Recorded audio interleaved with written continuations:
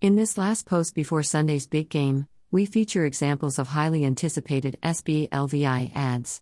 Next week, we look at how well the ads actually performed on various metrics. Whetting your appetite, examples of highly anticipated SBLVI ads. Celebrities take off.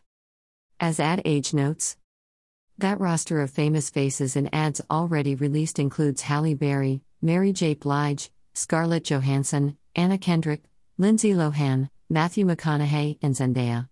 Some brands wrangled ensemble casts, such as Uber Eats campaign that features Jennifer Coolidge, Gwyneth Paltrow, Trevor Noah, and Nicholas Braun, Nissan's with Eugene Levy, Catherine O'Hara, Dave Bautista, and Denai Guerrera, and Michelob Ultras starring Steve Buscemi, Peyton Manning, Serena Williams, and a gaggle of sports personalities. And more surprises are surely in store. Here is fun compilation of celebrity ads, compiled by Wonder's List for YouTube. Sports betting sites. Ad Age reports that DraftKings, FanDuel, and Caesars are. They're using the Super Bowl as somewhat of a coming out party, David Carter, a sports business professor at the University of Southern California, told Ad Age.